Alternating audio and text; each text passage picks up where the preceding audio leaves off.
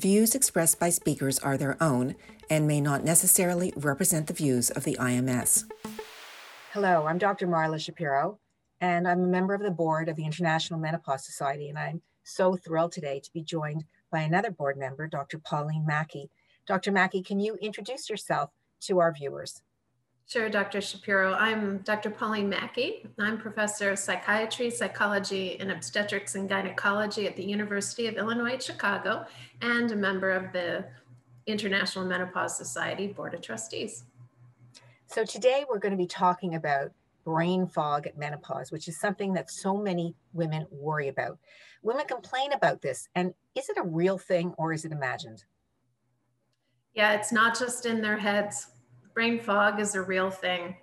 So we know this because studies have followed large groups of women prospectively, meaning forward in time, as they transition from being premenopausal to being postmenopausal. And these women have performed objective tests of their ability to concentrate, to remember, to hold things in memory. And these studies have shown that there is, in fact, a measurable change in their cognitive performance on certain tests as they transition through the menopause. So women often ask this question about many things. Is it just the process of aging why my memory is getting foggy? Or is this really because I've lost my estrogen as I'm transitioning through menopause? Yeah, so such an important question. Women have two things going on at midlife that affect their cognitive functioning. One is the fact that they're getting older. And the second one is that they're going through this reproductive transition called the menopause. So both of these events independently can affect the way that they remember and concentrate. So how long does it last if it's related to the hormones, or is it something that is with us and then gets progressively worse over time? I wish I could give you a definitive answer to that question. I can tell you when we think it begins based on the prospective studies. And we think that it begins as soon as a woman's menstrual cycles begin to become irregular. That is, when she's entering the perimenopause. Now, when it goes away seems to depend. For some women, it is absolutely time limited. When they transition through the postmenopause, memory actually bounces back. We have very good data to suggest that. However, there do appear to be some women for whom the menopause transition represents a point at which their cognitive abilities decline a little bit and then kind of stay at that level. And your question asks a really important question, and that is, well, if the hormonal changes of the menopause take place and then kind of become steady, right? Because that's what happens during the menopause. Hormone levels, estrogen levels decrease, and then they kind of plateau. So what would explain the ability of some women to bounce back in their memory performance and other women to have these changes that are enduring? And I guess the answer that we have right now is that the hormones play one role, but menopausal symptoms play another role. For example, women have hot flashes for a long time after their final menstrual period, many women, and that can contribute directly to memory problems and indirectly to memory problems because women don't sleep so well when they're having a lot of hot flashes.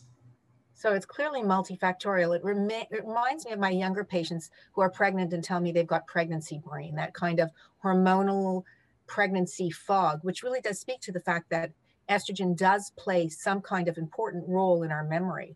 For aging women, though, the thing that they fear a lot, among many things that women fear, but particularly when it comes to brain health, is that I don't want to lose my memory. I don't want to have dementia. That's one of the biggest things that they worry about. And when they begin to notice that there's a little bit of a brain fog, they worry, is this the beginning of dementia and what can I do? Yes, Dr. Shapiro, you have landed on the big concern that women have. Women at this age are actually at the peak of their careers if they're working women. This is when they're earning the most. This is when their jobs oftentimes demand the most of them. And in addition to their work life, they have their home life. So the demands on their cognitive function are very high, and the memory problems that they have are therefore a great concern.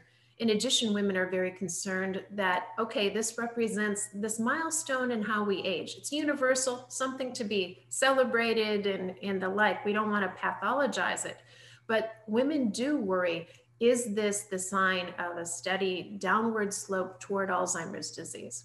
And the good news is that for the very, very, very, very, very large majority of women, this has nothing to do with Alzheimer's disease. Alzheimer's disease, in fact, is very rare at midlife when women are experiencing these symptoms. When should a woman suspect it might be Alzheimer's disease? If her mother or father had an early onset of Alzheimer's disease. So if the onset, for example, was before the age of 60, then we worry. That's incredibly rare. So the most important message is that this is normal.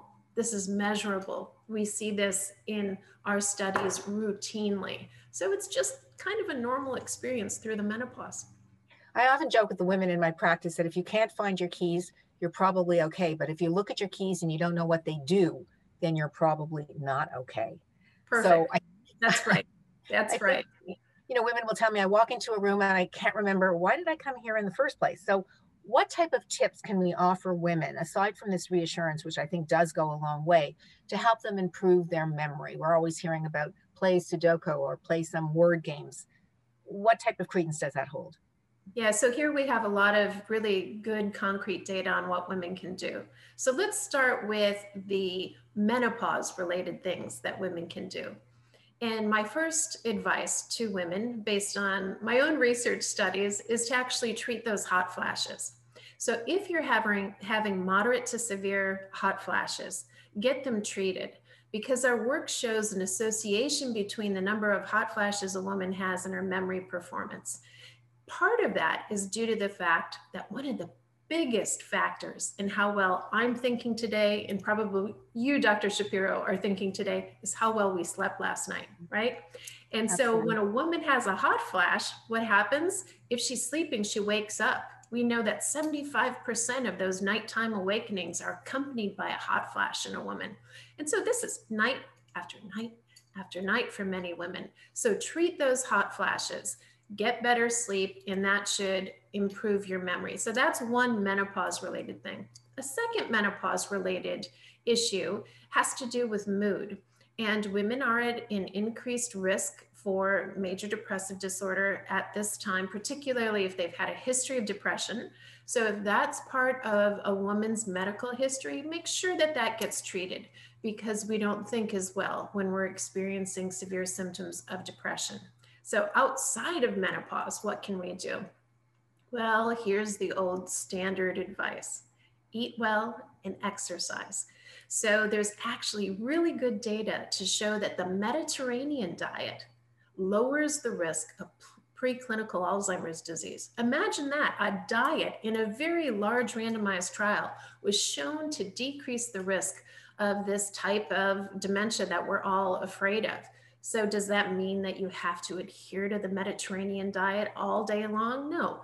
You know, swap out your snack foods for some hummus and carrots, swap out the butter for olive oil, enjoy a little bit of that red wine, not too much, ladies, and keep that diet healthy. And then for exercise, try to at least do brisk walking.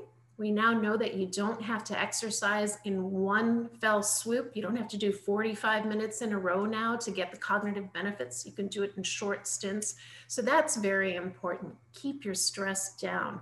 How do we do that? Whatever works for you. Walking outside, doing yoga, listening to your favorite music. Keep that stress level down. So those are just a few things that we can do to help to maintain our cognitive functioning. Thank you so much. Great advice. I'm outdoors to go take a walk now.